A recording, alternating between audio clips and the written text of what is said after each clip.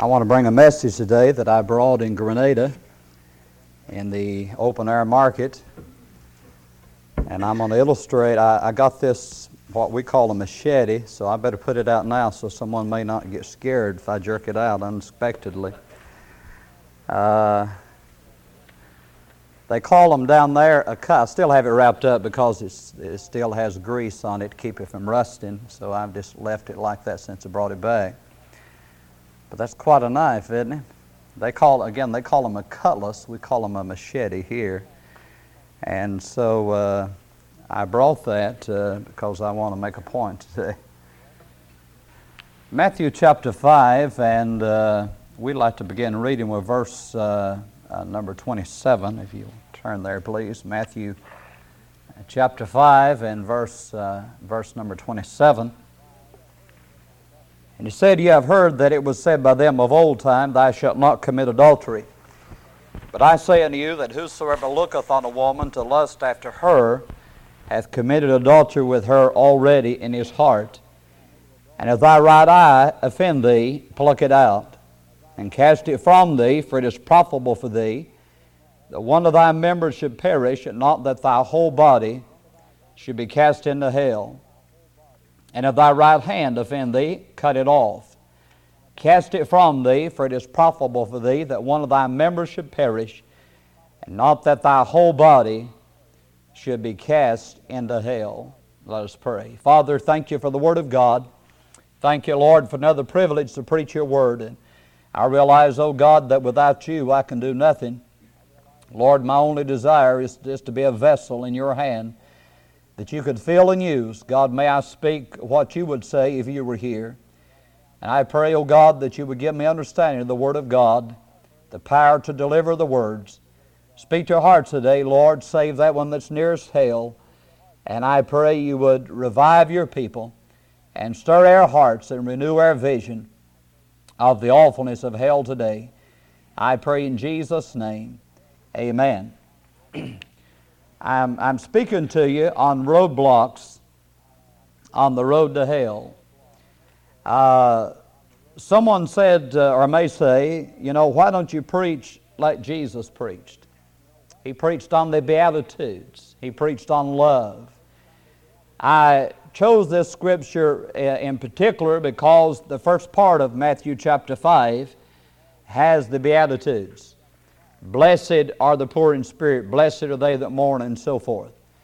And so in the same message, in the same chapter, Jesus preached about the Beatitudes and about love. He also preached about hell. In fact, Jesus preached about hell more than any other character in the Bible, more than any other preacher in the Bible.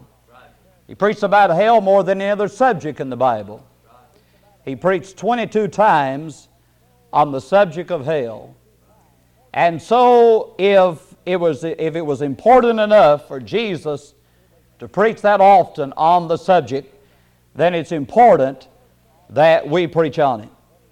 Now the Lord said hell is such an awful place. Here in the first recorded sermon of Jesus, He said hell is such an awful place. If your eye offends you, pluck it out.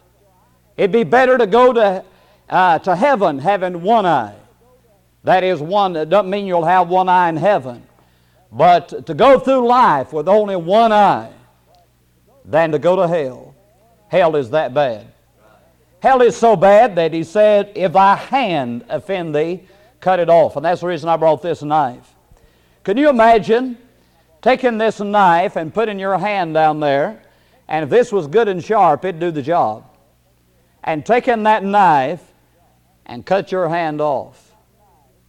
And in Mark chapter 9, He said, if your foot offends you, cut it off and cast it from you. What the Lord is saying, you'd be better to go through life with one eye and one hand and one foot and come to know God than to go through life having all of that intact and go to hell. That's how bad hell is. We used to have a man that come to church here. He told a true story about his dad. He had a toe that kept bothering him. It had gout in it or a form of arthritis, whatever there. And it kept hurting and hurting. And so he went to the doctor. The pains probably know who I'm talking about. He went to the doctor and to get the doctor to take it off. And the doctor would not take his toe off. So this man took some ice and put it on his toe and got it real cold and took some pruning shears and cut his toe off. I'll tell you, he got a lot more grit than I've got. And yet, can you imagine that? That just kind of makes me cringe when I think about it. And yet the Lord is illustrating that. He said, if your hand offend you, if your eye, he just got through talking about if you look on a woman to lust. A person may say, that's a big problem of mine. I can't get saved. I can't overcome that problem. That's sin. The Lord says, you'd be better to pluck your eye out. You'd be better to cut your hand off. You'd be better to cut your foot off than to go to hell. Hell is that bad. And in the last recorded sermon of Jesus in Matthew 23:33, he said, you serpents, you generation of vipers, how can you escape the damnation of hell? The first recorded sermon he preached on hell. The last recorded sermon he preached on hell. You know what Jesus is telling us? He says, don't go to hell. Hell is such an awful place. And it was the Lord Jesus that gave us the true story in Luke chapter 16 about the rich man and Lazarus. He said, there was a certain rich man. This is not a parable. There was a certain beggar named Lazarus. The rich man died and was buried, and in hell he lifted up his eyes. Jesus told that, and it is a true story. Some will foolishly say, well, when I get to hell, I'll have plenty of company. I'll be with all my buddies. All my friends have gone to hell, so I'm going to hell. I want to tell you that nobody wants you in hell. Anybody that goes to hell goes as an intruder. You are not welcome there. The rich man didn't want his brothers to come to hell. He said, send Lazarus to warn my brothers not to come here. Hell is an awful place. And we need to realize that. Now, God has set up a number of roadblocks to keep us out of hell. And the first roadblock is the precious Word of God. In Luke 16, the story that Jesus gave there about the rich man and Lazarus, and the rich man is begging Abraham to send Lazarus back from the dead to warn his brothers not to come to hell, lest they come unto this place of torment. And verse 29 of Luke 16, Abraham saith unto him, they have Moses and the prophets, let them hear them. And he said, nay, Father Abraham, but if one went into them from the dead, they will repent. And he said unto him, if they hear not Moses and the prophets, neither will they be persuaded, though one rose from the dead. Abraham said they have Moses and the prophets. Now Moses wasn't alive and the prophets were not alive at that time. What's he talking about? That Moses wrote the first 5 books of the Bible, and then you have, of course, the Psalms, and you have the prophets that wrote the Old Testament, the rest of the Old Testament Scripture, really.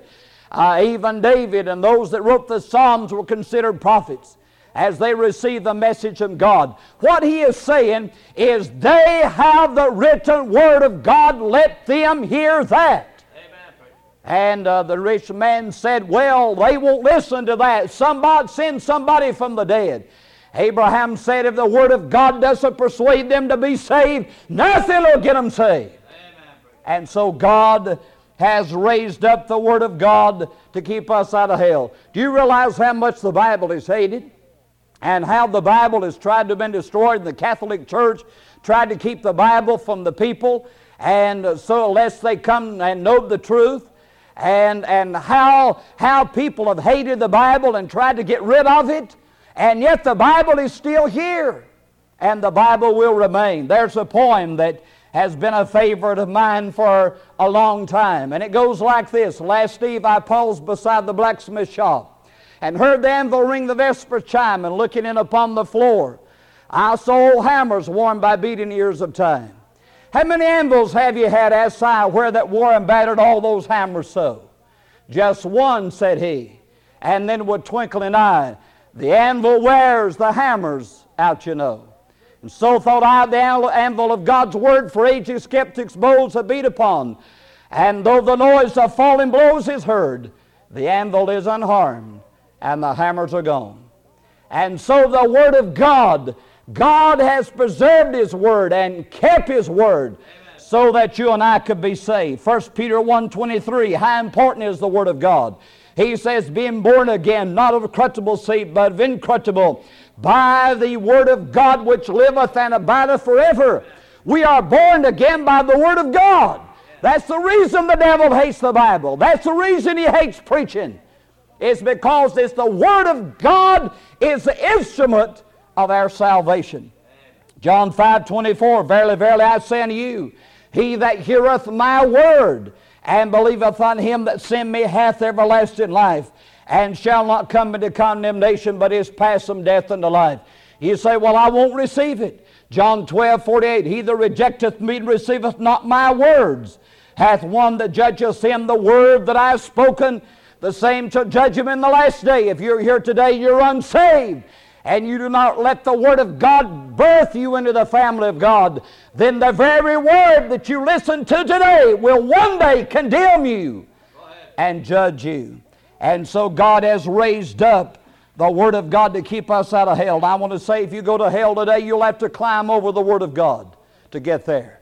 Because God has put this roadblock, as God put that roadblock in front of me one day. And I had a choice of responding to the message or responding to the Word, or climbing over it and ignoring it. And I chose to receive it. Not only has He given us the precious Word of God, but He's also given us the power of Holy Spirit conviction. In John 16:8, and when He is come, talking about the Holy Spirit, He will reprove the world of sin and of righteousness and of judgment. And so God sent the Holy Spirit to apply the Word of God. The Holy Spirit to bring conviction in our heart. As Paul preached there to Felix in Acts 24:25, as he reasoned of righteousness, temperance, and judgment to come. Felix, tremble and answer, go thy way for this time. When I have a convenient season, I will call for thee. In these nearly 30 years of preaching, you know, I've met very few that intended to go to hell. Most people plan to be saved sometime, someday, somewhere. That was Felix. He said, when I have a convenient season, when it's convenient for me, I'll get saved. I want to sin. I want to live for the devil. I want to live for self. And one of these days when I get sick and get old and I'm not interested in those things anymore, then I'll get saved. I'll get saved when I get ready to get saved. That's what Felix was saying. And I'll say many others have said that since. And when they died, they met Felix in hell. God sent the Holy Spirit to convict old Felix. He was convicted by the Holy Ghost of God as Paul preached. But he would not respond to that conviction. He went on. And as far as we know, he died in his sin. You know, the Lord said in Genesis 6 and verse 3, He said, my spirit shall not always strive with man. In John, He said, no man can come to me except my Father which is in heaven draw him. I'm glad God dealt with my heart when I was a youngster. Revival meeting of Mac Hodge preaching. And as he preached, I'd get under conviction. And I'd go home at night and I'd go to bed and I was full of fear because I was afraid that I might go to sleep and I'd die and go to hell. And I'd try to stay awake as long as I could, thinking in my mind, well, if I think I'm going to die, of course I'd never died and didn't know what it felt like. But I thought, well, if I think I'm going to die, then I can get saved right quick. But if I'm asleep, I may die and I'll be dead before I could do anything about it. I remember those thoughts. And that went on for 2 or 3 nights, and then God dealt with my heart, and I couldn't stand it any longer, and I got saved. And one thing I remember about being saved more than anything else is when I went home that night, it didn't matter where I lived or died.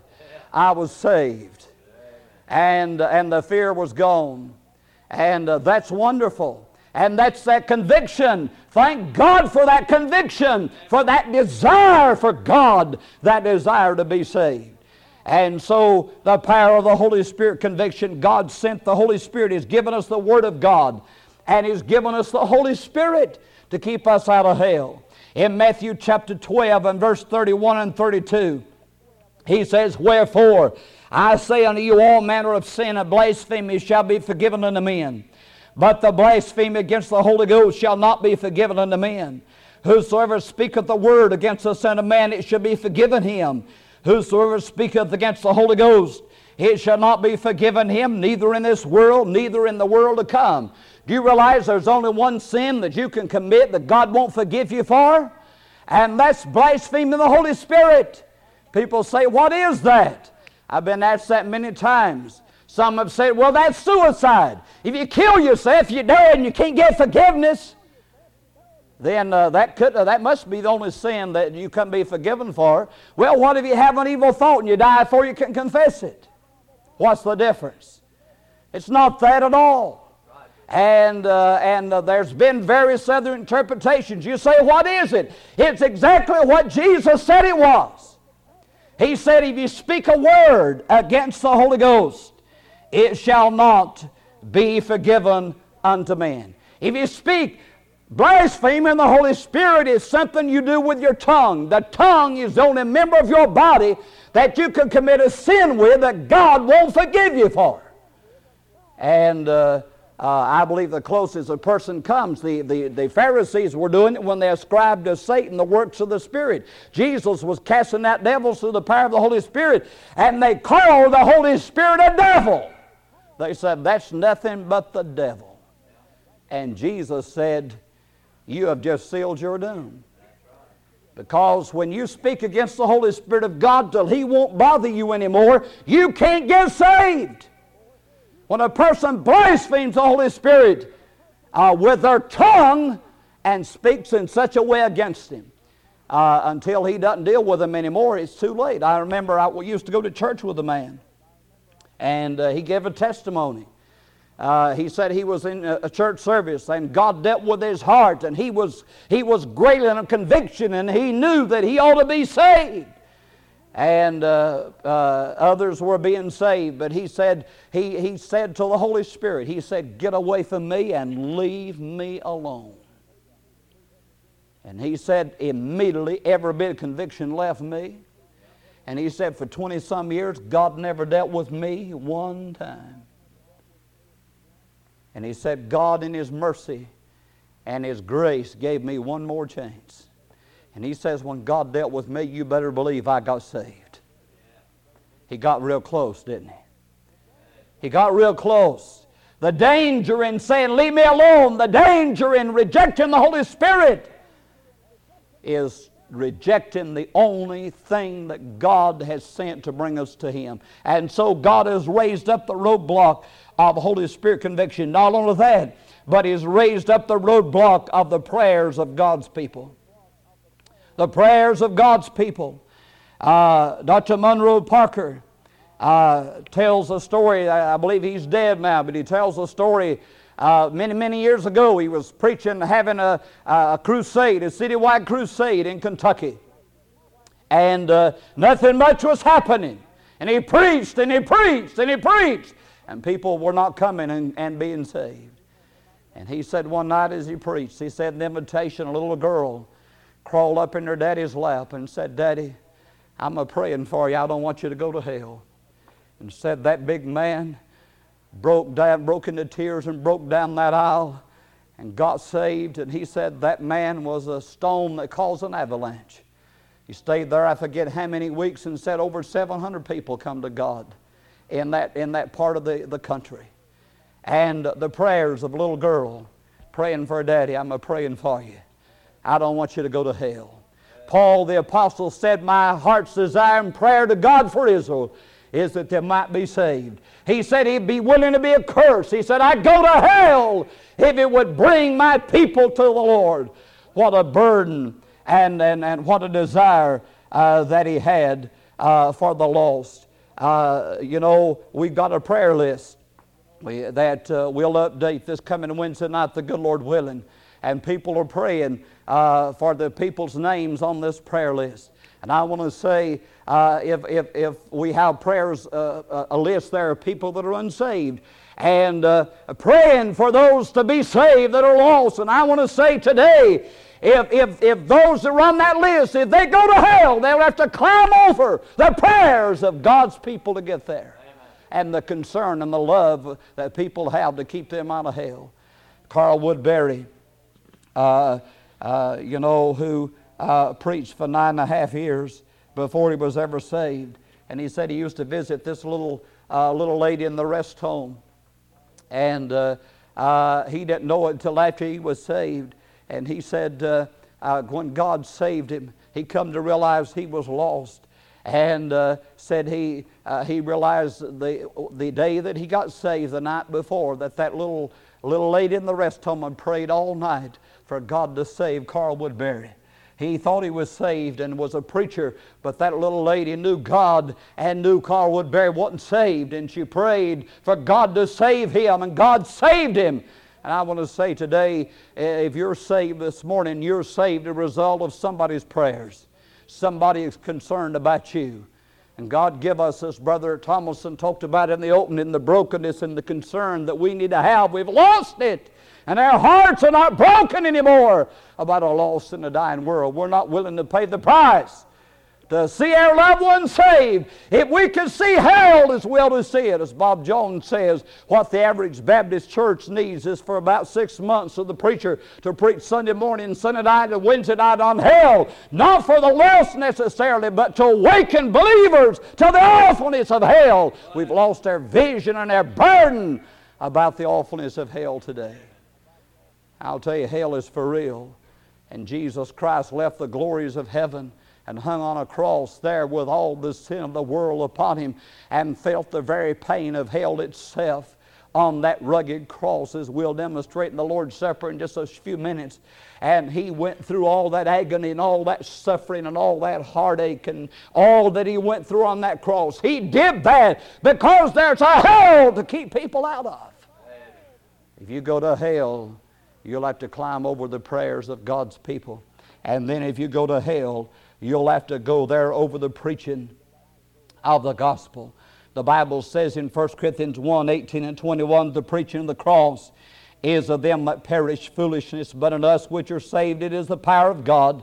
For after that in the wisdom of God, the world by wisdom knew not God. It pleased God by the foolishness of preaching to save them that believe. He didn't say foolish preaching, but the foolishness of preaching. For the carnal mind, for the lost mind, preaching is foolish. But thank God for preaching. Preaching brought me to God. Preaching brought me to Jesus Christ. And it's the method that God has chosen. Somebody says, I don't like preaching. I don't enjoy preaching. I'll tell you, preaching is God's way of getting folks saved. And the Bible said in Romans 10, 13 and 14, for whosoever shall call upon the name of the Lord shall be saved. But he says, how then shall they call on him in whom they have not believed? And how shall they believe in him of whom they have not heard?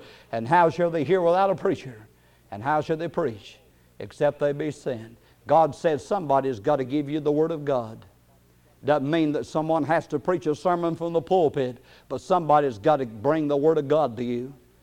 And once you hear the Word of God, then you've got to believe the Word of God. You've got to believe what you hear. And then when you believe what you hear, you've got to act upon what you believe. You've got to call upon Him. And when you do that, God says, you're saved. You're saved. I want to ask you today, what more could God have done to keep us out of hell? If a man goes to hell, whose fault is it? What more could Jesus have done? People say, God's too good. God won't put me in hell. Don't you believe that? The Lord's doing everything He can to keep you out. And if a man rejects all these roadblocks and climbs over these roadblocks and ignores the warnings that God has given, I want to say to you that when he gets to hell, he will deserve to go. I am told that there's over 500 warnings in the Bible about hell. 500 times in the Bible he talks about this awful place of hell and not to go there. I want to try to illustrate if I could. If you were going down the road and you came upon, there was a barricade in the road there, and there was a sign, road closed, bridge out. But you ignored that barricade and you ignored that sign. And you raced on through and burst on through the barricade. And you come on down the road and here's another one. Road closed, bridge out, stop! Danger! But you ignored the sign, ignored the roadblock, and you race on through it. And you keep going, and let's just suppose that on this particular road, 500 roadblocks and 500 times there was a sign that said, bridge out, road closed, danger, turn around. I want to ask you, when you got to the end of there and you plunged off the precipice to your death, whose fault would it be? Could you blame the highway department? Could you blame those that put the signs up? Those that put the warnings up? Those that tried to keep you from plunging to your death? Could you blame those? No. The person could only blame themselves because the warning was given. And I want to say God has given us a blessed book. He's given us the Holy Spirit. He's given us other believers to pray for you.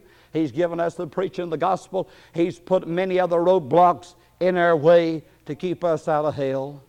God doesn't want you to go to hell. Amen. That's how bad hell is. It's an awful place beyond description.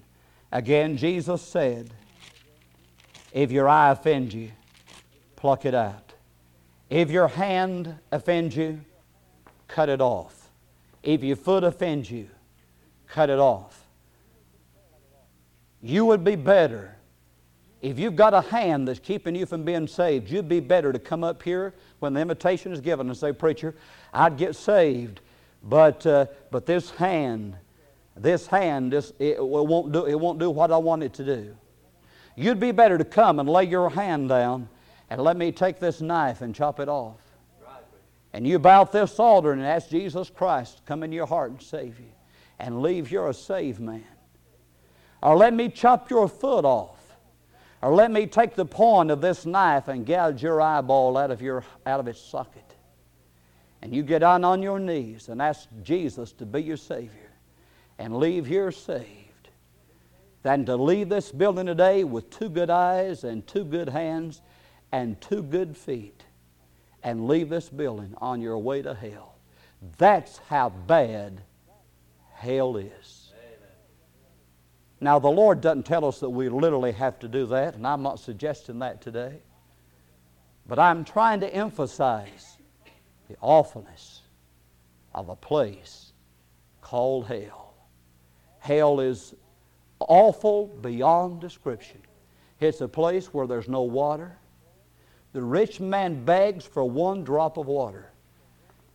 I stick my finger in that, and there's 1 drop hangs on my finger. He said to cool my tongue. What was the most tormented part of that rich man? His tongue. Because it is with the mouth, it is with your tongue that you decide to be saved or to be lost. And the tongue was the most tormented part. It's a place where there's no water. It's a place of eternal darkness. It's a place where you're falling forever. Probably everybody in this building has experienced the sensation of what hell's like. One part of it. If you've ever been woken suddenly scared out of your wits, and you were dreaming, you felt you were falling off of a building, felt you were falling off into a ravine or something, and you wake up and you're so happy it's just a dream. If you go to hell, I believe, the Bible says it's a bottomless pit. I believe that's the sensation that you experience forever. Because it's in the heart, hell is in the heart of this earth, and it's turning all the time. It has sides but no bottom. It's a bottomless pit. It's a place where there's wailing and gnashing of teeth. I want to tell you, hell is no joke. Hell is for real. If there were no Bible, there's enough testimony from nature itself to tell us there's a raging fire in the heart of this earth. There's enough testimony from those that have died lost.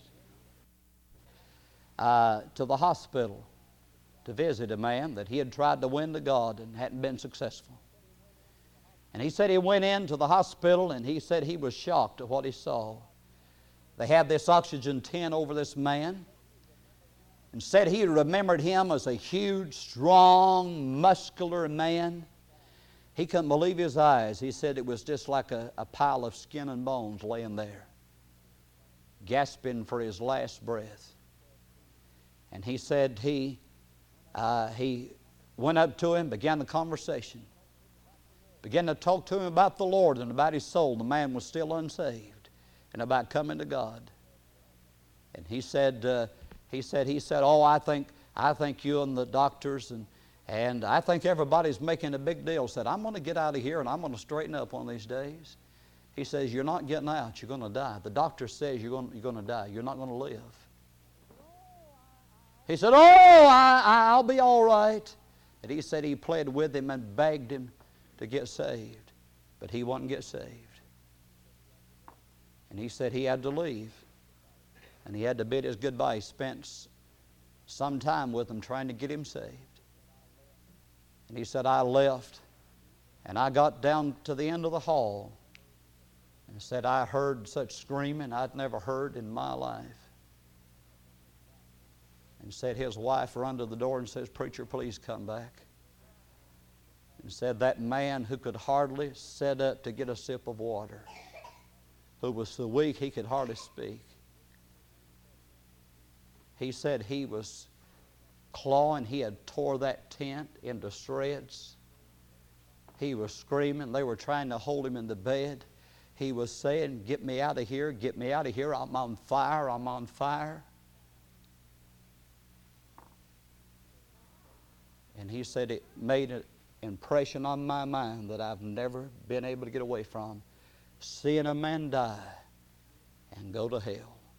I want to tell you, hell is for real. Let's bow our heads, please.